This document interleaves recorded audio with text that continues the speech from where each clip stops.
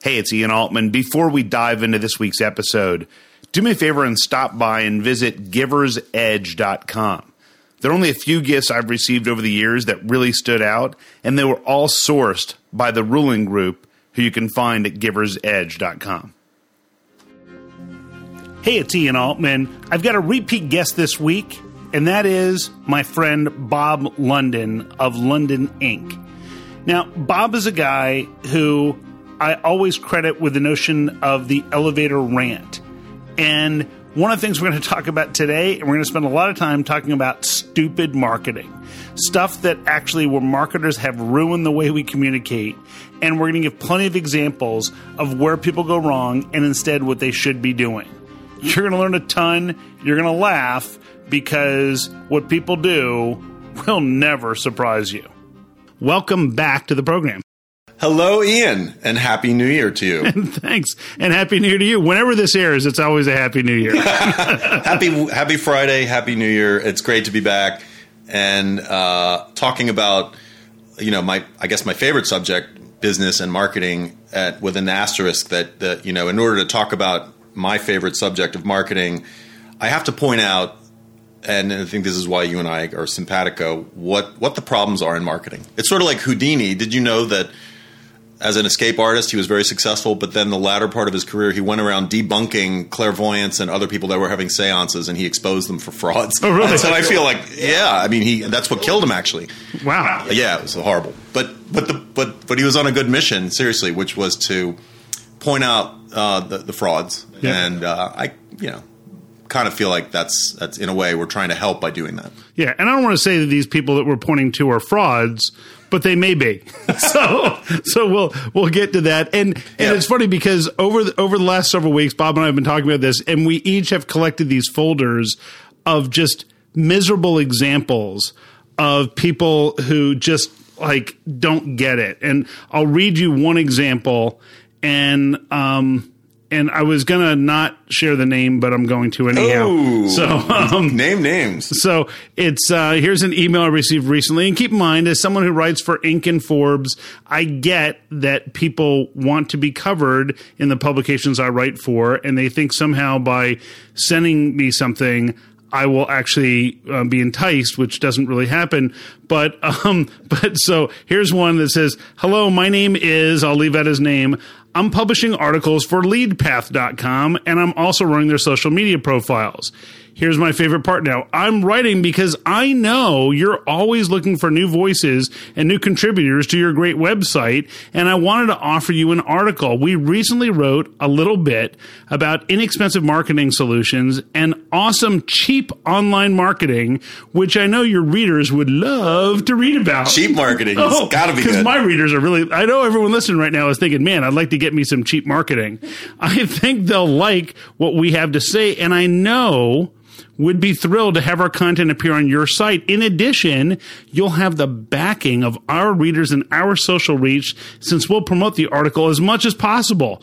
So you get free content, a boost in traffic, and some new readers as a result. At this point, I lost consciousness because I was so excited. What have you got to lose aside from credibility and integrity? He left that part out, but that's what I added in.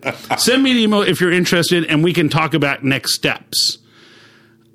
So Bob, tell me, why is that so bad? I certainly have my opinion, but why do you see that as an example of what not to do? Well, what you're assuming I don't think it's a good example of what to do. Why? What's wrong with it? I'd have to have you read it. So Bob, what do you like about it? Read it to me a few more times. Well, look, I think there's this notion of the rise of the brain pickers, like people emailing and saying, "Hey, can I pick your brain?"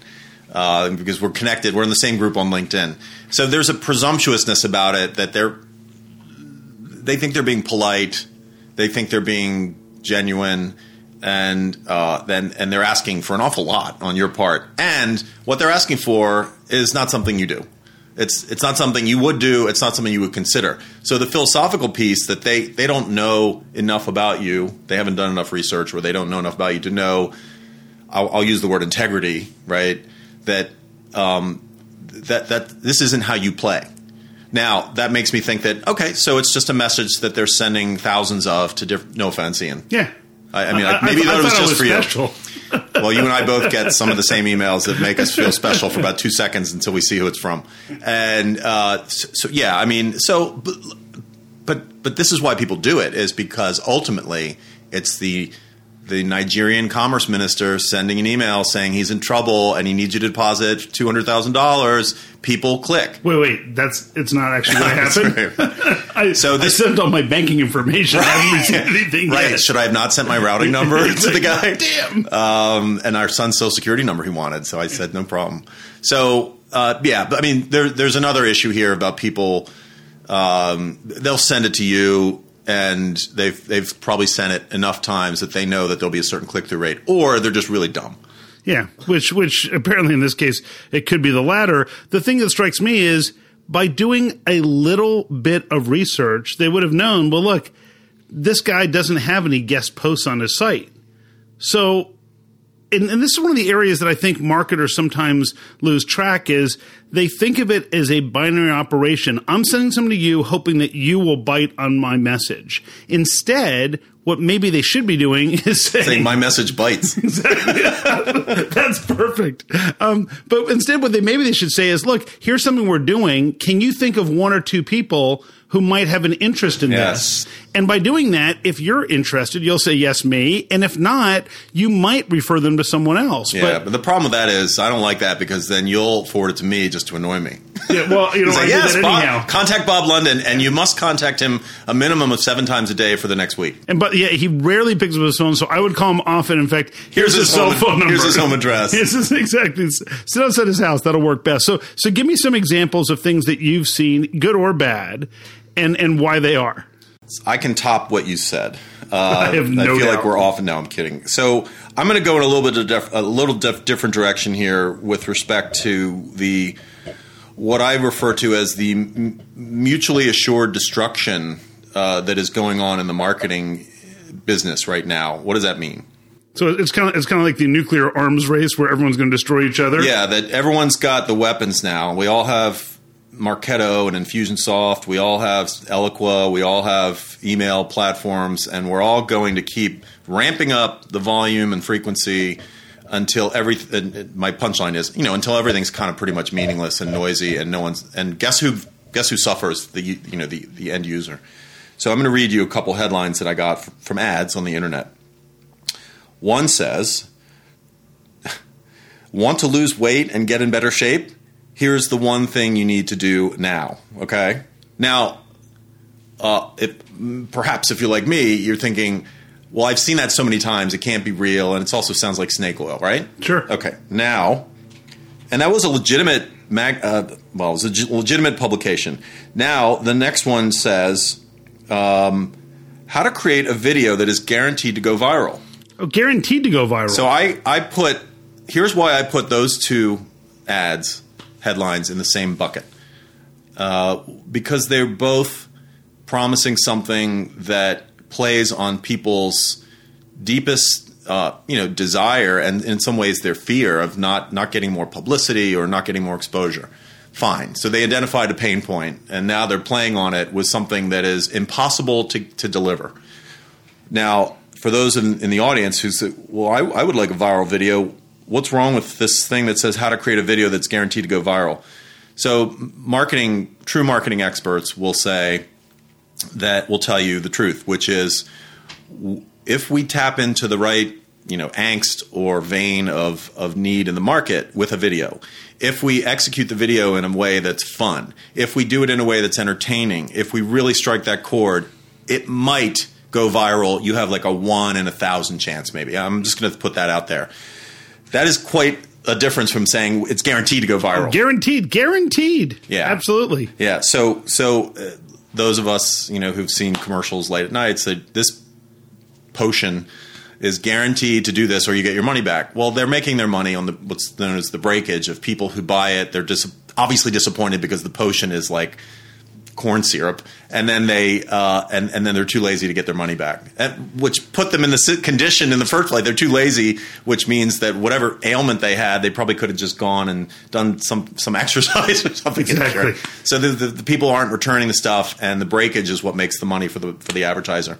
Last point. this has transcended the supermarket checkout line with the screaming headlines on the magazines and, lose your belly fat, do this and that, abs, six packs. It's transcended that, and it's infected B2B marketing where I live, and it's disgusting. Oh yeah, it's ridiculous. Now, by the way, the one truth is that Brad and Angelina have in fact broken up or are going through divorce. The rest of those headlines, not so much.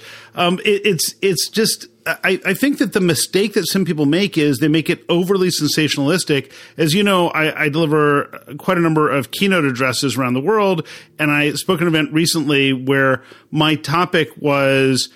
My topic for them was how to modernize sales and marketing reflective of today's business trends. And they added to guarantee doubling your business. And so when I went to speak there, that's the equivalent of clickbait. Exactly. Right? So when I went to speak there, I said, yeah, so the title says guaranteed. I'm going to give you principles that have helped other companies double.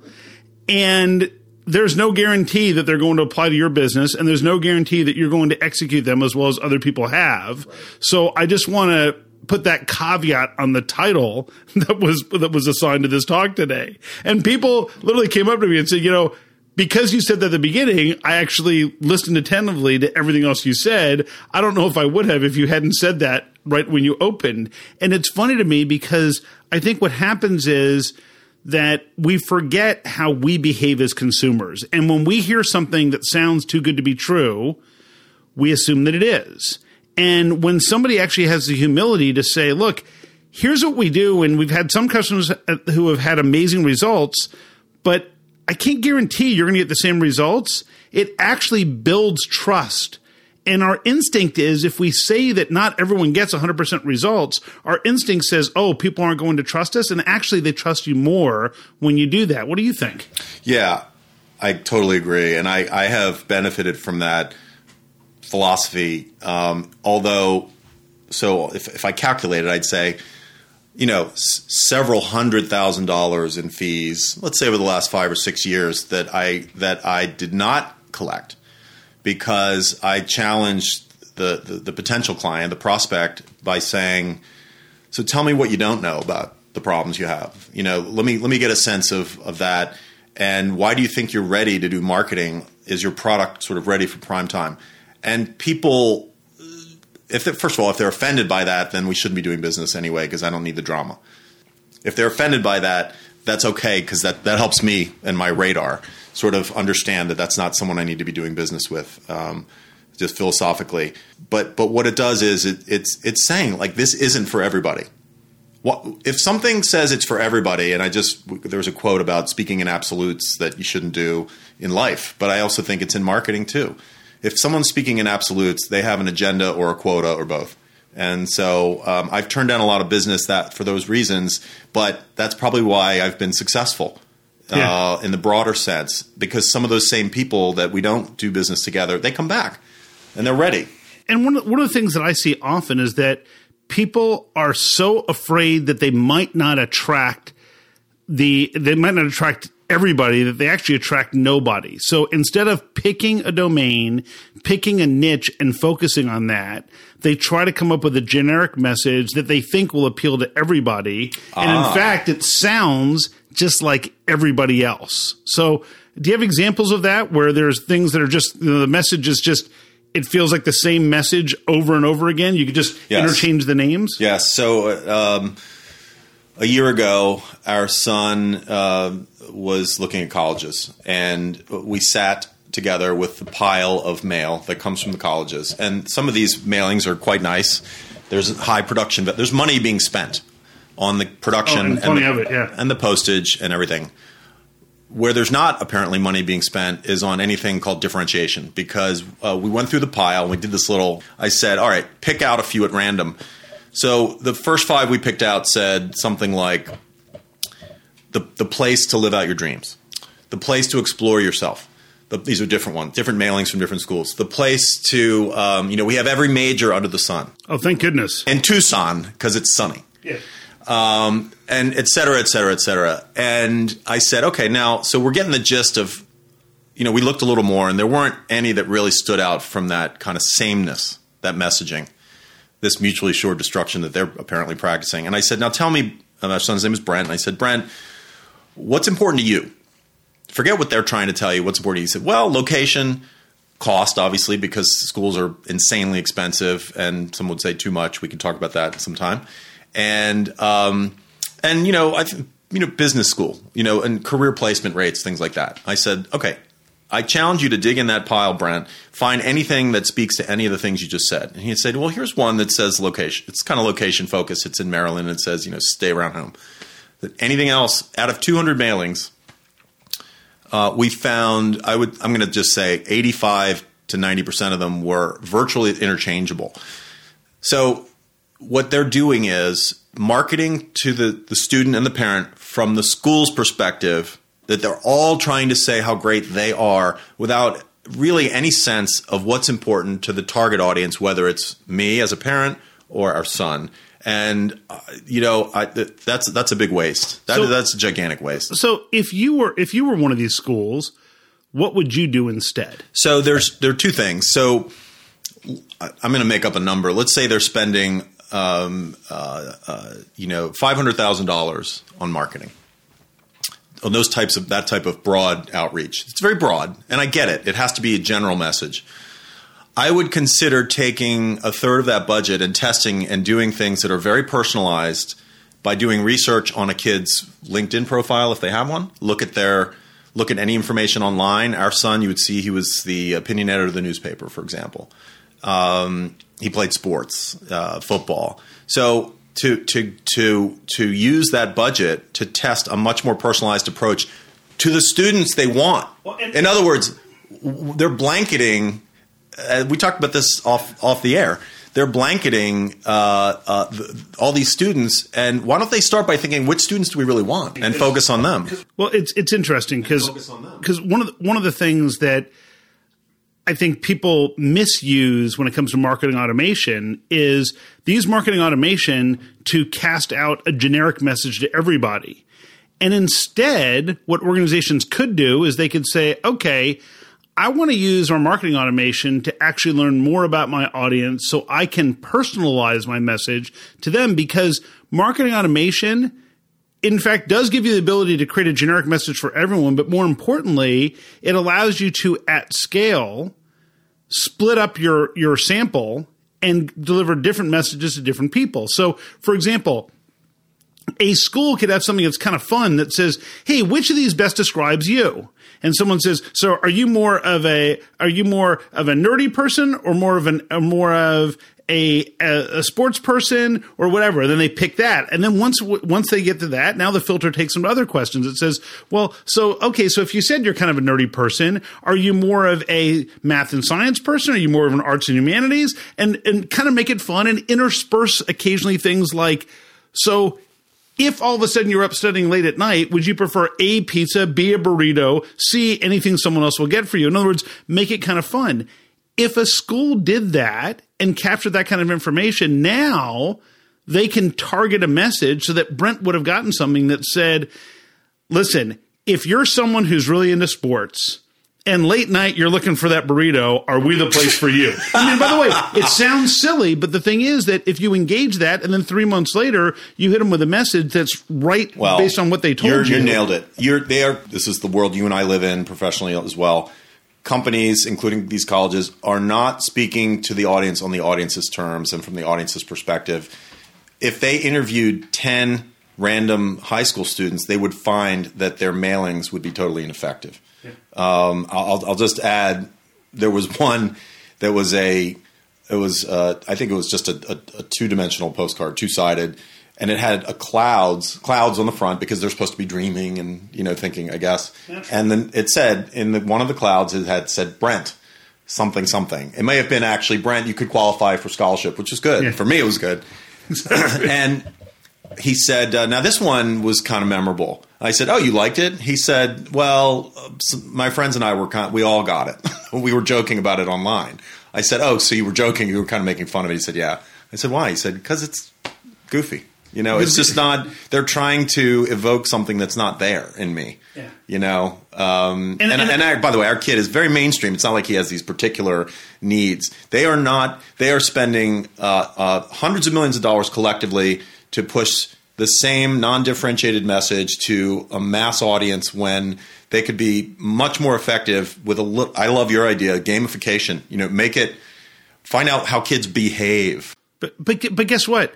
That requires someone to think and someone to do some work and to plan. And by the way, it doesn't require any additional money, because what it means is instead of spending $500,000 on a campaign of which 95% of it is ineffective, instead they can spend $500,000 of which 200,000 of it is going to be collecting the right information. Oh, geez, how about 50,000? Right? Yeah, whatever. Or 100, yeah. It's just my point is, they could probably spend less money and get more effective results. I mean, our daughter is a senior this year, and right now she's getting all of these mailings for colleges like Brent got.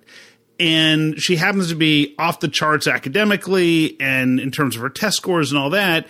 And the postcards and mailings she gets, some of these mailings I look and I'm like, that's a $15 or $20 piece. I mean, these people spend a fortune on something that when you open it up is so generic. If you stripped off the college name, you would have no idea where this place is or what it is.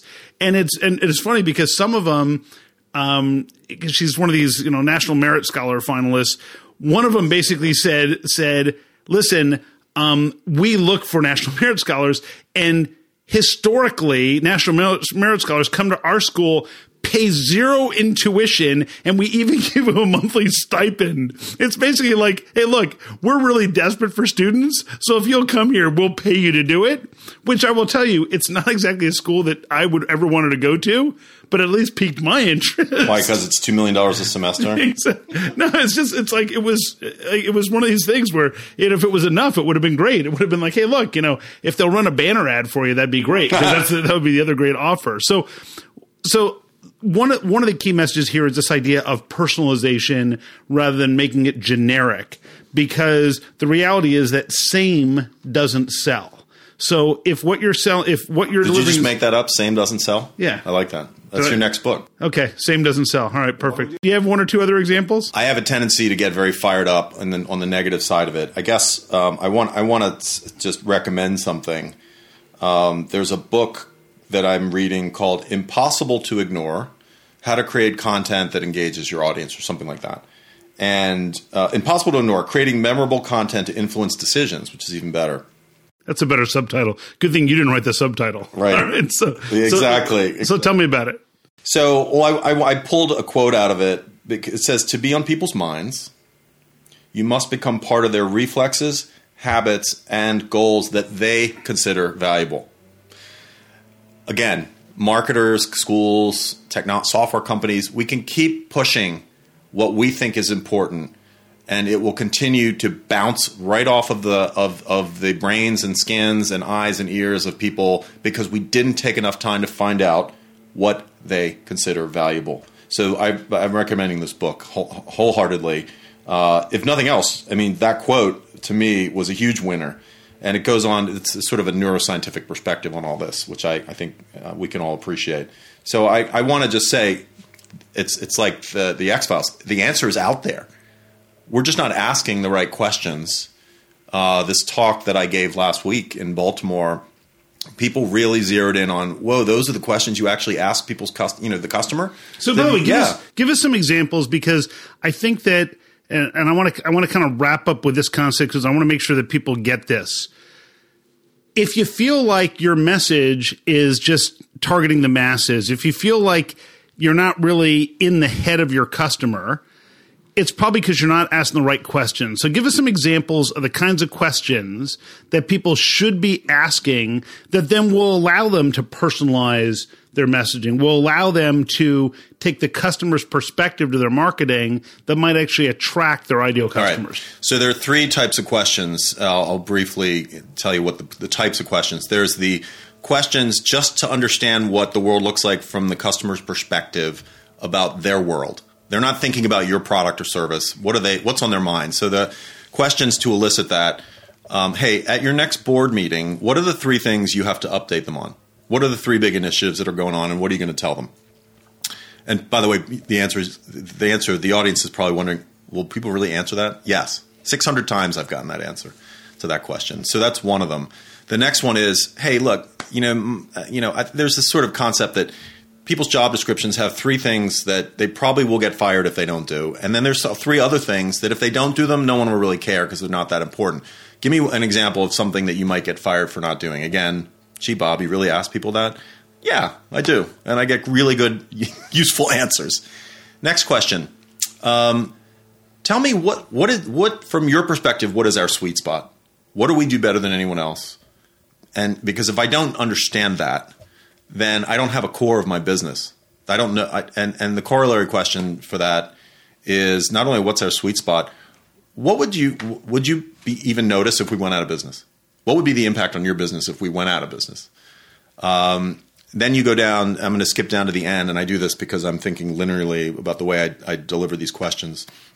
Last question. What would make you a customer for life? Now, you can answer it figuratively or literally. Now, how do I know that's a good question? First of all, I've gotten unbelievable insights from the answers. But how do I instantly know it's a good question? Because the person I'm talking to stops and they go silent for a minute. The first thing they say is, that's a really good question. And I can tell they're not just BSing. They're saying, that's a really good question. They have to think. So that's pretty good when you get someone to think. Sure. The next thing they say is, no one's ever asked me that before. I'm like, whoa, wait a minute. How could that be? Don't we all want customers for life? The right kind of customers, not the annoying ones? Yes, we do. Then why aren't customers being asked that every freaking day of every month of every year? Hey, I don't understand what would make you a customer for life. The worst thing I can do is not ask you the question. That question is probably the golden spike in the railroad that goes between, the marketer's agenda and the customer's perspective. That's it. And I open source these questions. Yeah. Right. I mean, I'll tell anybody what the questions are. You have to go ask them. How do I make money when someone decides, well, we need an independent person to come ask them? So by the way, you said that there are 3 types of questions. So first is this idea of understanding the worldview. Yes. There's the worldview. Then there's what do you think of our industry? Okay. So the industry view. The industry view. The killer question there might be, give me an example of the worst experience you've ever had with a vendor in our space. Okay. Even if it's us. Okay. And then the third category. Tell me what would happen if we went out of business. How do we, and then there's some basic questions.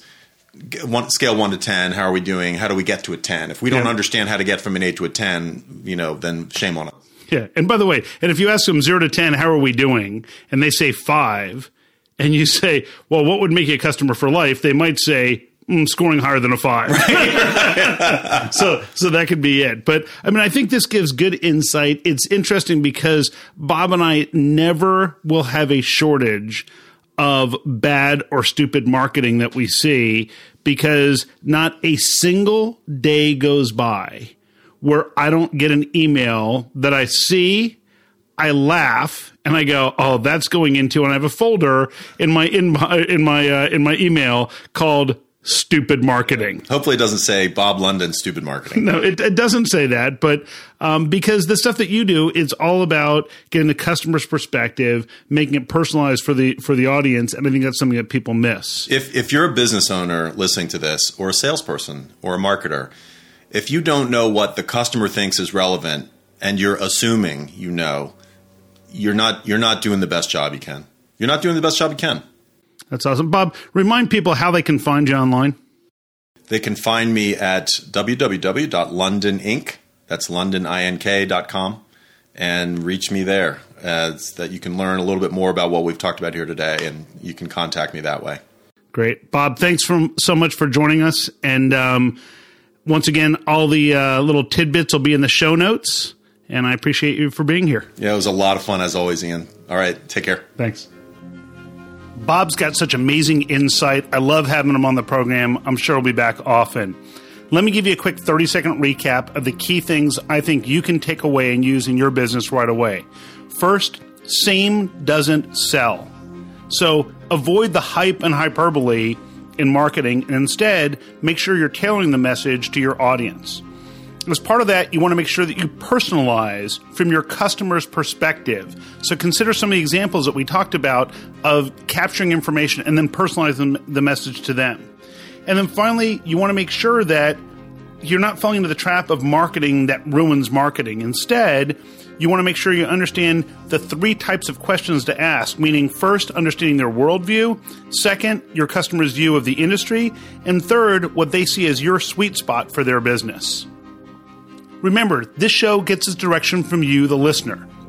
I really appreciate the time and the contributions you make in terms of subscribing on iTunes and giving us feedback. If there's a guest you think I should have on the show, drop me a note at ian@ianaltman.com. And in fact, if there's a topic you want me to cover, send me a note about that too. Have an amazing week, add value, and grow revenue in a way everyone can embrace, even your customer.